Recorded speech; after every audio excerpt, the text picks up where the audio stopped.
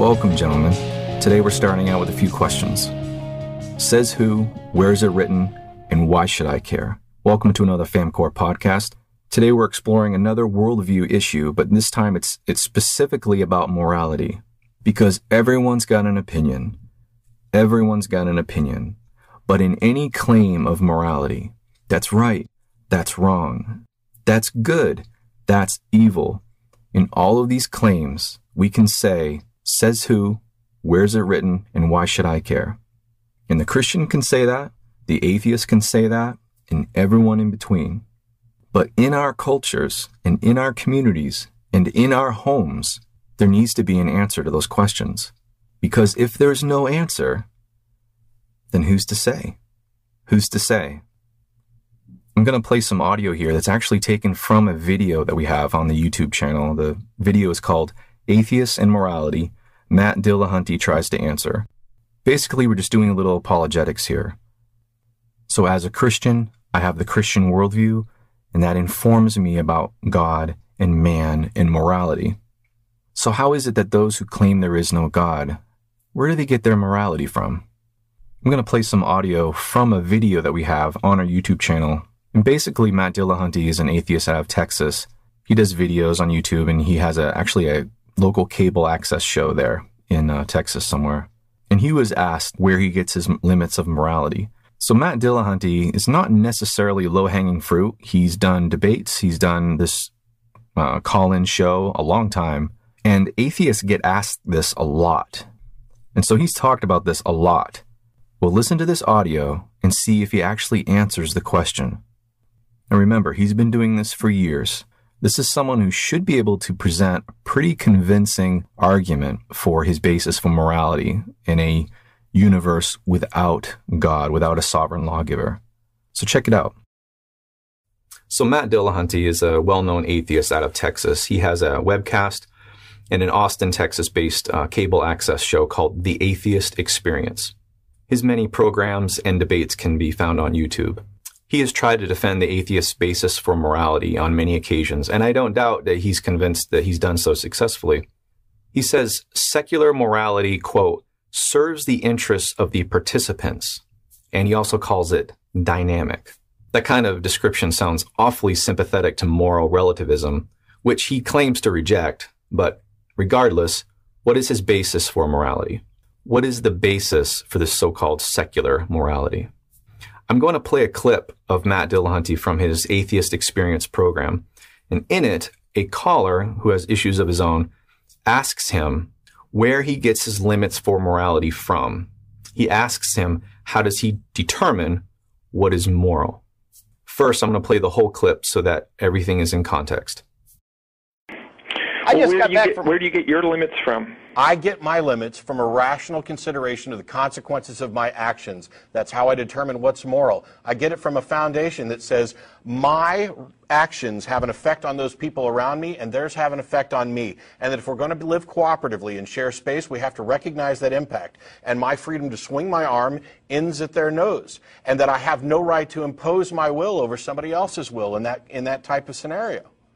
That's where I get them from. It's from an understanding. What's the punishment if you do that then? I get them You're just going to die. Andrew, I get them from an understanding of reality, not an assertion of authority. All right, that was a bit rapid fire, so we're going to slow it down a little bit. I get my limits from a rational consideration of the consequences of my actions. That's how I determine what's moral.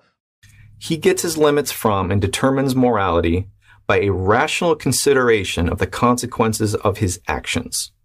So he takes his rational mind, which he can't account for rationality either. He can't account for its origin or the basis for insisting that we all be rational, but that you can watch my Think Rightly videos. That's different. So he takes his rational mind and he considers the consequences of his actions. Okay. He ponders the physical world ramifications of any given action. Okay, this is descriptive. This is descriptive. He hasn't answered the question yet. All we have so far is the logical fallacy of irrelevant thesis. He stated a true point, but one that no one was disputing. I'm sure that he does usually consider the consequences of any given action before he does it. But that doesn't answer the question. What is his basis for determining what is right and wrong?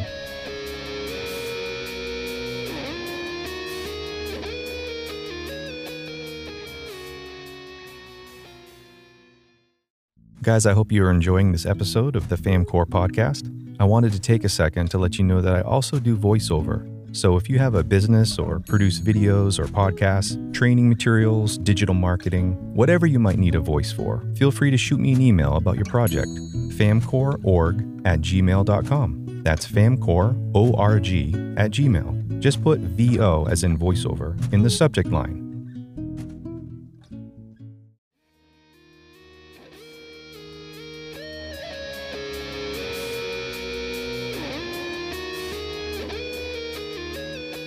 What is his basis for determining what is right and wrong? I get it from a foundation that says my actions have an effect on those people around me and theirs have an effect on me. I get it from a foundation that says my actions have an effect on those around me and their actions have an effect on me. All right, he used the word foundation. So he wants to convey the idea that he's building some solid footing, a sure foundation upon which to build his position. And what is that position? How does it determine morality? He says that his actions affect others and others' actions affect him. To which the astute philosopher would reply, well, duh. Just descriptive again. Yep. Our actions affect others and other people's actions affect us. Yes. Now try to answer the question. And that if we're going to live cooperatively and share space, we have to recognize that impact. If we're going to live cooperatively and share space, we have to recognize that impact.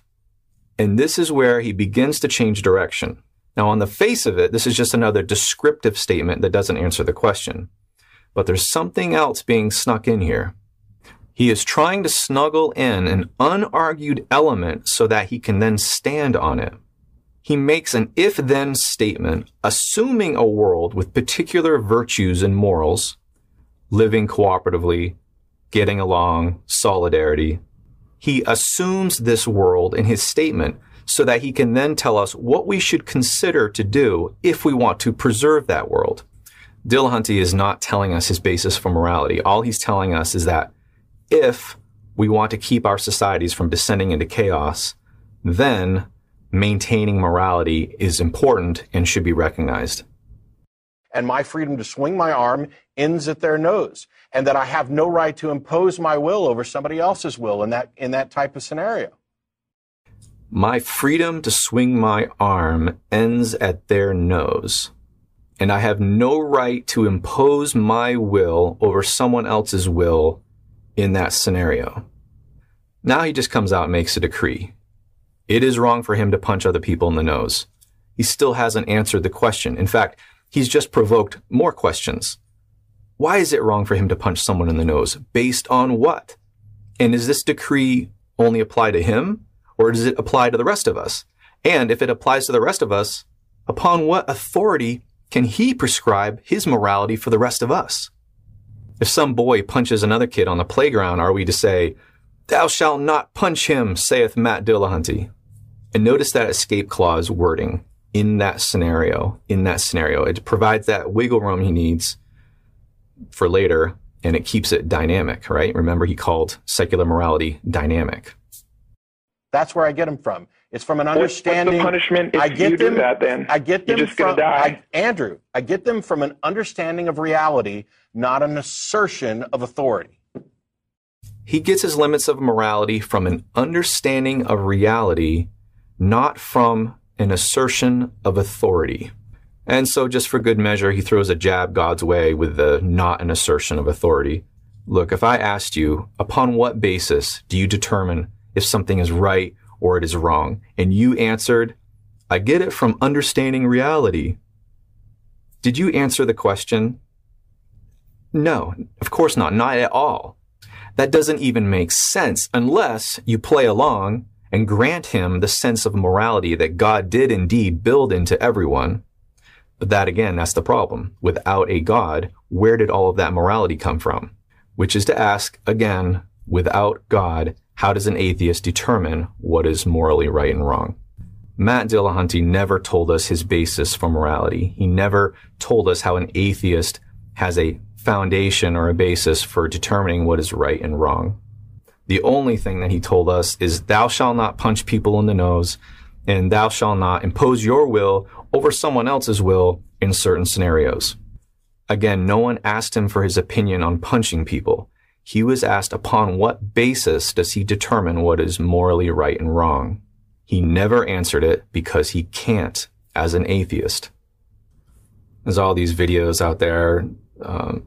7 times Matt Dillahunty went beast mode, and the next level genius of Matt Dillahunty. Folks, let those who have ears to hear. Matt Dillahunty knows what is generally right and wrong because he's a creature made in the image of his creator.